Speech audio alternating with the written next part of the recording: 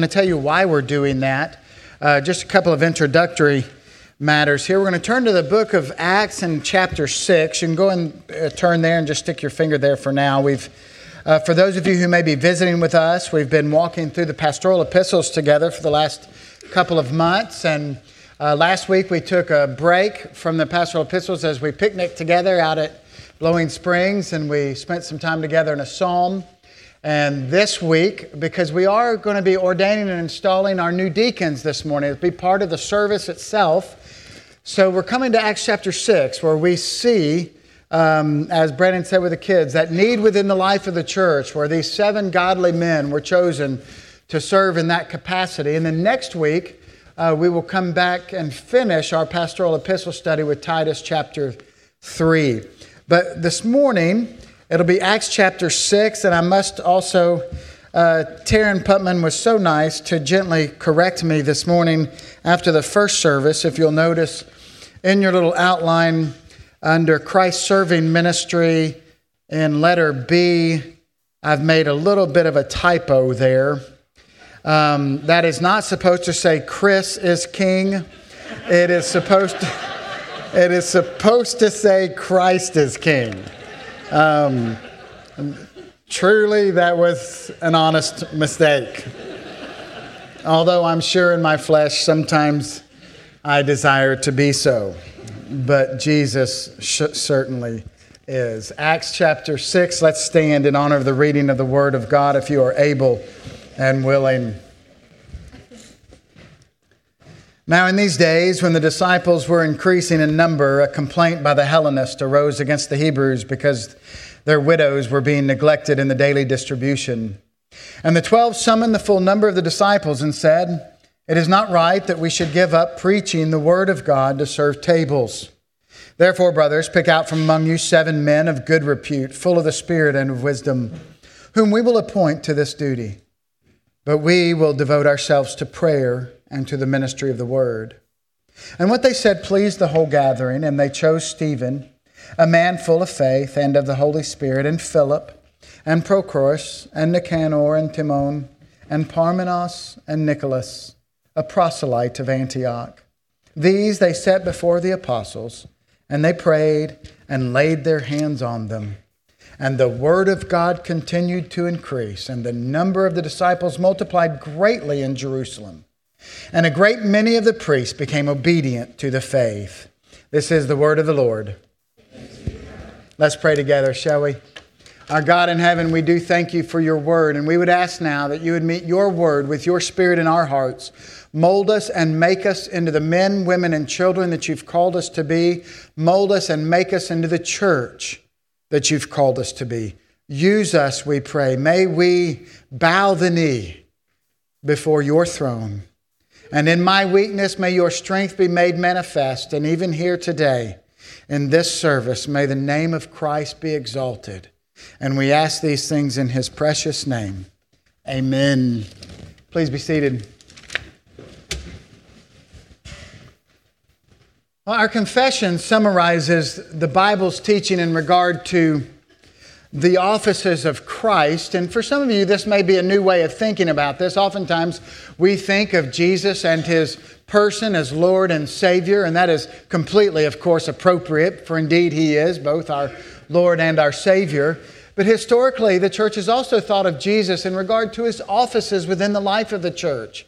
For example, prophet, priest, and king. And as we think about those things, Christ executes the office of a prophet in revealing to us, by his word and Spirit, the will of God for our salvation.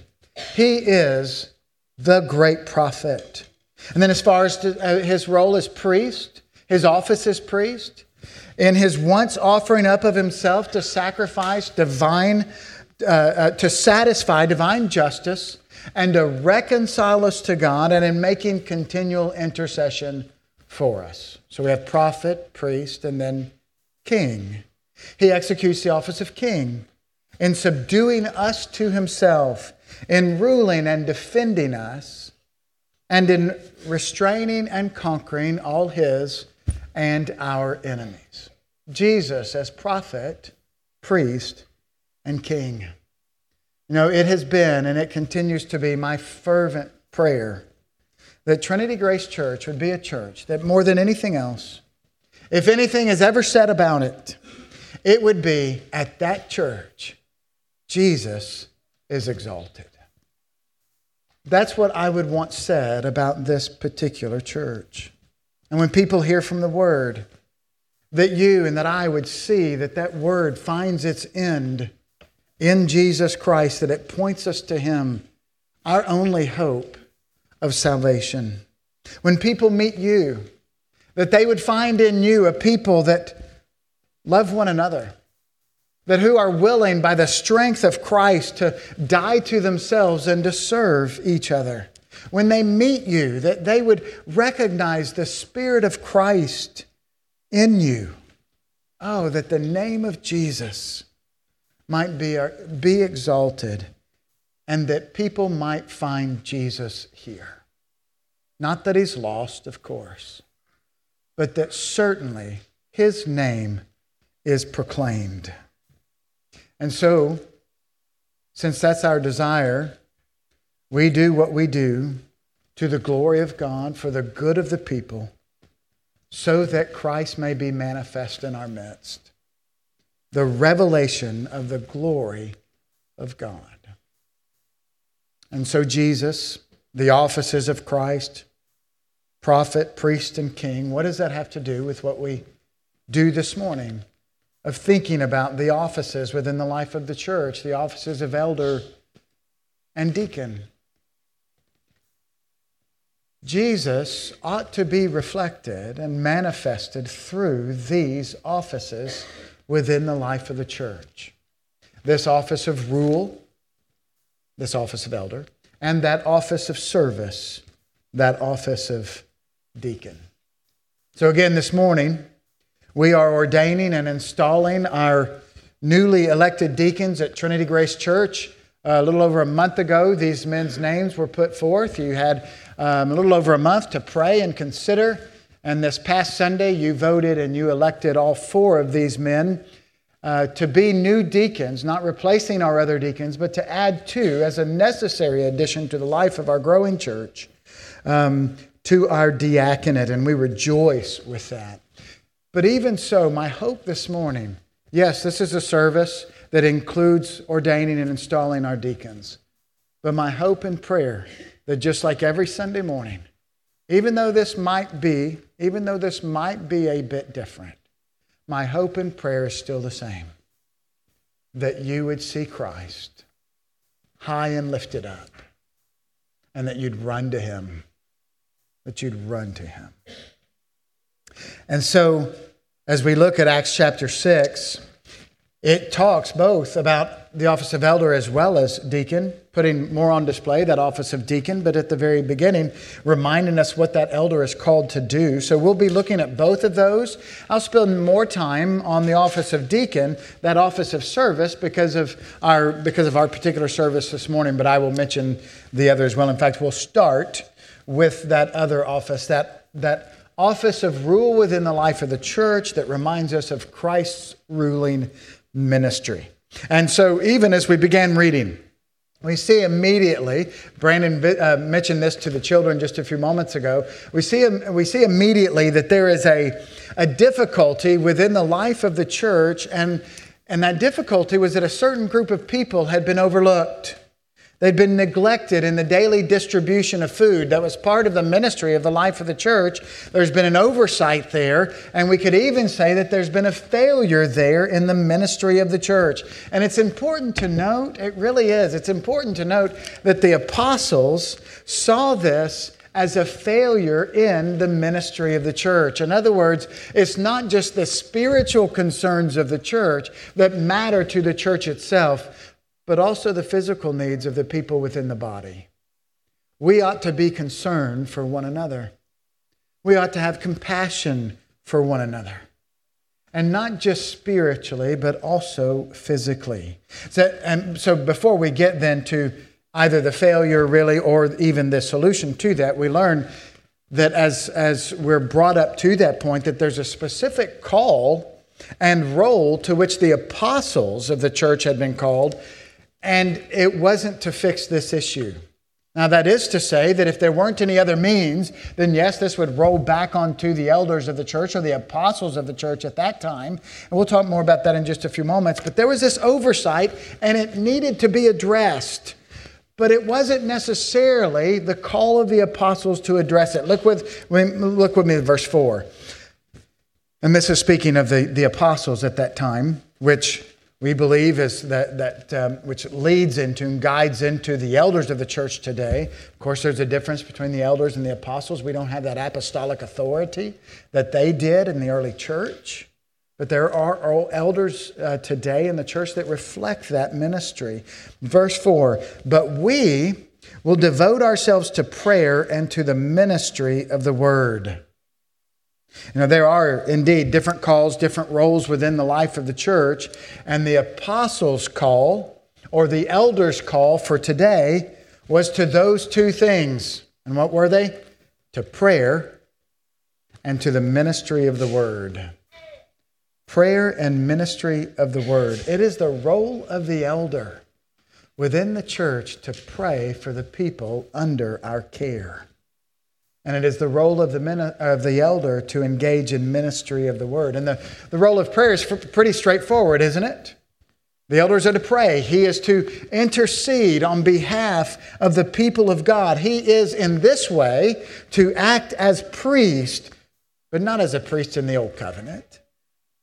As a priest under the priesthood of the Lord Jesus Christ. He is our high priest. The elder isn't priest in the sense that there's anyone needed for you as a mediator between you and God. No, Jesus is that high priest. And in fact, we all, as believers in the Lord Jesus, we are all priests. We are all a holy priesthood, as the author of Hebrews teaches us. But the elders of the church reflect that role of Jesus. That role of Christ within the life of the church. The elder, again, is to pray for the people under his care. We, as elders of the church, ought to know you well enough to know what to pray for. We ought to know your family well enough to know what to pray for. This is a charge not just to our deacons who are about to be ordained and installed, but this is a continuing charge and reminder to our existing elders and deacons. Because our call is to pray and to shepherd our people. And isn't this what Jesus does as our high priest? That he intercedes on our behalf? That he prays for us? The author of Hebrews says it this way. He says, consequently, he's able to save to the uttermost those who draw near to God through him, since he always lives to make intercession for them. That's quite the thought, isn't it? Jesus lives to make intercession for you. That's the love of our great high priest. That continually he is before you and our Father in heaven, interceding for you, for your good, on your behalf. That's the love of our great high priest, and the elders should reflect that. Again, Jesus, remember, executes the office of prophet, priest, and king as our Redeemer. And the elder within the life of the church should reflect those offices in his own ministry. The ministry of the word that is mentioned here in Acts chapter 7. Not just prayer, but the ministry of the word. What does a prophet do? A prophet reveals to us the will of God for our salvation. How does one do that? How does an elder do that? An elder does that through the Word of God, because that's what we have. God has spoken. We don't speak on an authority that is our own, but we speak on the authority and with the authority of the Word of God. And what has Jesus himself, the Word of God, done? Has he not revealed to us the will of God for our salvation, perfectly revealed to us that will? Well, Jesus is that prophet. The elders are to reflect that. And then the priestly role, the priestly office.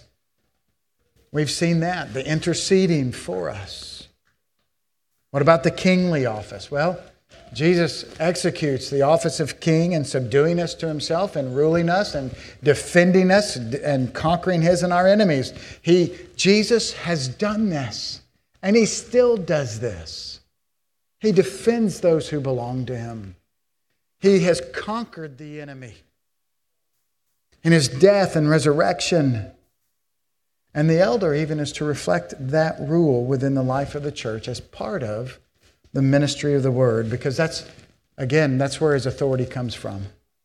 Only from the word of God, only from Christ. 1 Timothy says it this way in chapter 5, let the elders who rule well be considered worthy of double honor. The elders of the church are called to exercise rule within the church, reflecting that role of the Lord Jesus.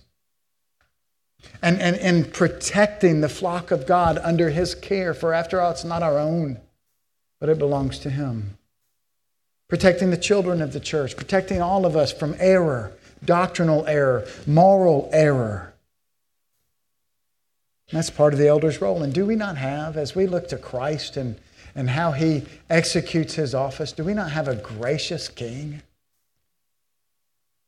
Do we not have a king who has given himself for us? Who knows that type of king other than the Lord Jesus? Who has given his life for his subjects? Do we not have a king who invites the little children to come unto him?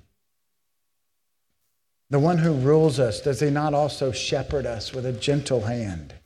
Does he not shepherd us with great compassion for those who belong to him? That's how he rules us. Does he not comfort those under his care? This is how Jesus rules us. You see, the elder then of the church is to represent Christ's offices, prophet, priest, and king, to his church. In those three ways. Many years ago at one of our general assemblies of our church, one of the ministers had read a paper to us about the role of the elder, and in that he said this. He said, they are called to teach and preach the gospel of grace and to assure and seal to all true believers the eternal favor of God. They are to comfort the weak, discipline the unrepentant, and decide controversies troubling the church. They are given real authority to represent Christ in all his manifold grace to the church. Now that's quite the call, isn't it? It's quite the call for the elder to represent Christ in that way to the church. A man who knows the Lord, a man who loves the Lord, a man who loves the Lord's people, and a man who desires you to see the Lord Jesus, not himself, not drawing attention to self, not drawing attention to his own gifts or abilities, but pointing you to the Lord Jesus Christ, who alone is able to save to the uttermost. A man who desires you to see Jesus high and lifted up, to see Jesus exalted, glorified as the King of Kings and the Lord of Lords. A man willing to lead by and in denying himself and holding fast to the word of Christ. That's quite the call. Quite the call. Well, here in our Acts passage, so we're taught about the office of elder, to pray, engage in the ministry of the word, but then it moves on to this other office because an oversight had given rise to the choosing of these 7 godly men, 7 men full of the Spirit, to address a particular need in their midst. And it's important that we also understand that even as the elder represents or reflects Jesus' ministry in the church, so does the office of deacon. So does the deacon. The office of deacon is no less a spiritual office. Yes, it is physically related, but it's no less a spiritual office than that of the elder. I think sometimes we have this idea that, our elders need to be spiritual, godly men, and our deacons, they need to be spiritual, godly men. The qualifications are the same basically for elders and for deacons. The spiritual qualifications. And these 7 men full of the Spirit to meet this physical need. What was the physical need? Well, there were some in their midst, the widows of the Greek-speaking Jews. That's what Hellenists mean, by the way. If you ever see that in your Bible, the Hellenist, that's what that is. Those are Greek-speaking Jews. Jews who have also been influenced, maybe even, from the Greek culture around them. Hellenized, you may have heard that word before. But the widows of the Greek-speaking Jews had been overlooked in the daily distribution of food. And again, it's not that this wasn't seen as a need or as an important aspect of the life of the church. Indeed, it was. That's why we find it here. This is what gives rise to this whole episode. It was seen as a need, but the apostles understand that the meeting of this need is important, yes. And there was this compassion for these widows. There was this desire for this need to be met. But the apostles didn't want to fail in their own duty of prayer and ministry of the word by going about this particular business and this particular need.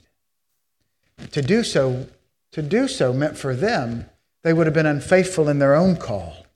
And yet to ignore the need would have been unfaithful to the mercy and the compassion of Christ Jesus in their midst.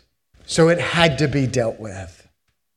And it's wonderful, isn't it? Christ is king, yes, but he is the servant king.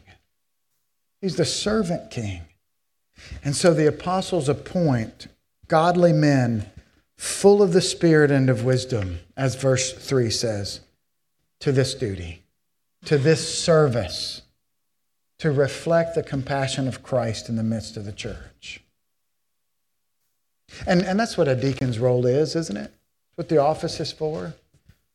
The mercy and service and compassion and grace of Jesus in the midst of the body of Christ. And this really is part of the wonder of the gospel when we really begin to think about it. Part of the wonder of the work of Christ that's worked out in the life of the church. And as we've already learned, Christ is indeed, he is our prophet. He is the prophet. He executes that office of prophet. But Jesus, not only does he reveal to us his Father's will, but he has also perfectly obeyed his Father in our stead. So not only does he say to us, this is what it means to know God, this is what it means to obey God, but he does that for us. He actually accomplishes what is expected of us in our stead. He perfectly obeys the Father. Romans 5 says it this way. Paul says, for as by one man's disobedience the many were made sinners, so by the one man's obedience the many will be made righteous. Isn't that a wonderful thought? I don't know how many of you do this, but I do this. I think about how far short I fall from the standard of God. And sometimes I know, and I do, and I rest in and relish in the wonder of the forgiveness of sin. But you do realize it's not just the forgiveness of sin that we have in this relationship with our Father in heaven. Yes, it is the forgiveness of sin, but it is also Christ's perfect obedience being counted toward your account. You're not just forgiven. You're also counted as completely righteous because Jesus has done that for you. He's done that for you. And Jesus is our priest. As we learn that he intercedes on our behalf. And not only does he intercede on our behalf, but he's the priest who has actually also been the sacrifice. He was the very perfect sacrifice for our sin. He gave himself, he humbled himself, and he became obedient even to the point of death on a cross. Galatians 3, Christ redeemed us from the curse of the law by becoming a curse for us. For it is written, cursed is everyone who is hanged on a tree. Again, Christ, he's our king, and yet he's He's the one who served us. He's the servant king. Philippians 2, in that wonderful, familiar Christ hymn, Philippians 2, who though he was in the form of God, did not account equality with God a thing to be grasped, but made himself nothing, taking the form of a servant, being born in the likeness of men. Christ in his state of humiliation. This is Philippians 2, right?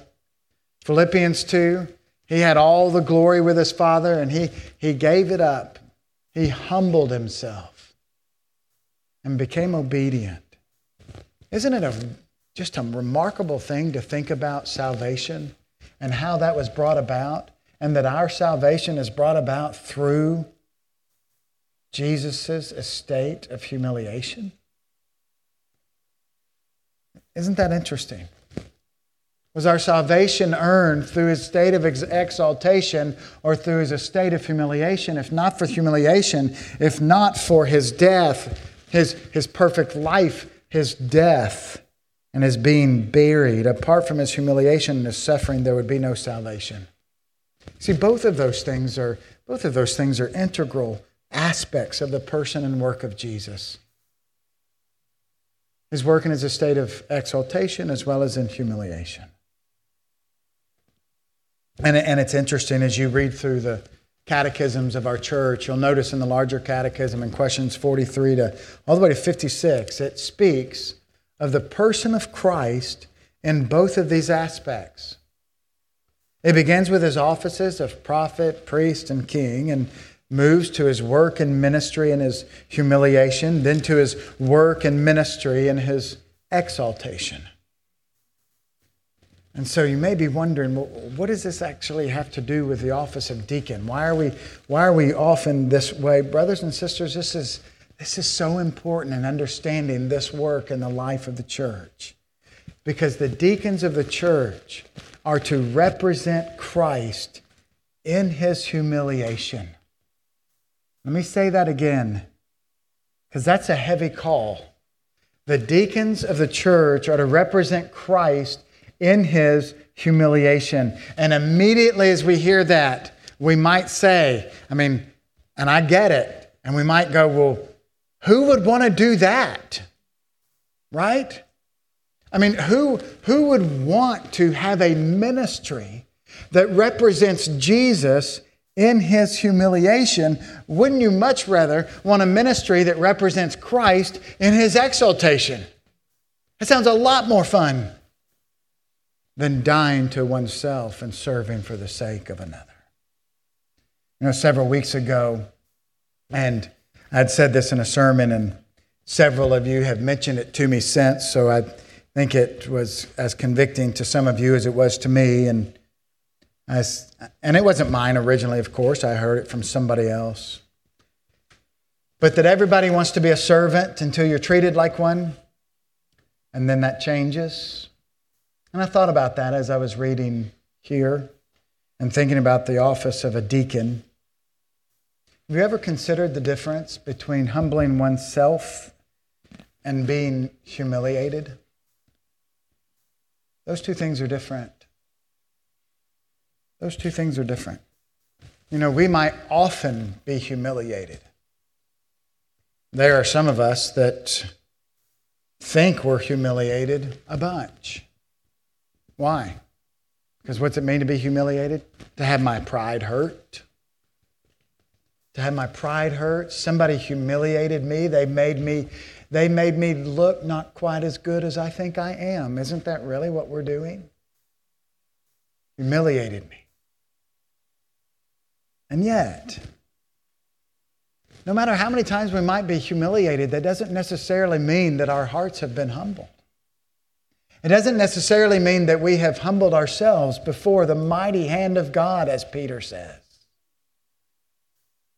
You see, when we humble ourselves, we do just that. We humble ourselves. And when we humble ourselves, is it possible for anybody to humiliate me? No. Because I've already humbled myself. But you see, what we do is it's always humiliation. No, I shouldn't say always. That's not true. It's oftentimes humiliation for us. We don't think about humbling ourselves. We think of what other people have done to us and humiliating us. And when we are humiliated, what do? We respond with anger and with pride. And the hair on the back of our neck stands up because they've thought of me or spoken of a way in me that I just don't like. But had I already humbled myself and somebody speaks to me in that way, guess what? It doesn't really bother me. You know, both of these things Jesus walked through for us. Yes, he humbled himself. He gave up what he had, Philippians 2 again. He humbled himself, but he was also humiliated from those out there. But do you know why he didn't respond in anger or in hatred or in bitterness? Because he'd already humbled himself before his Father. Jesus has done that for us. And I wonder, and I think it's a fair question, can we ask that of ourselves? Have we humbled ourselves before the mighty hand of God? How do you respond? How do you respond to being embarrassed or quote unquote humiliated? Angry, mad, bitter? Could it be because you think more highly of yourself than you ought? I know that's the case for me. Could be for you too. But we think about those things and we think that Christ has done this for us because we're thinking, who would want that kind of ministry? And yet Christ has done it. And brothers and sisters, are we not thankful? Are we not thankful that Jesus has done that for us? That he's humbled himself. He's humbled himself even to the point of death on a cross. And we all, as followers of Jesus, are to take up our cross and follow Jesus. And the office of deacon is to lead by example in this. And there's a sense.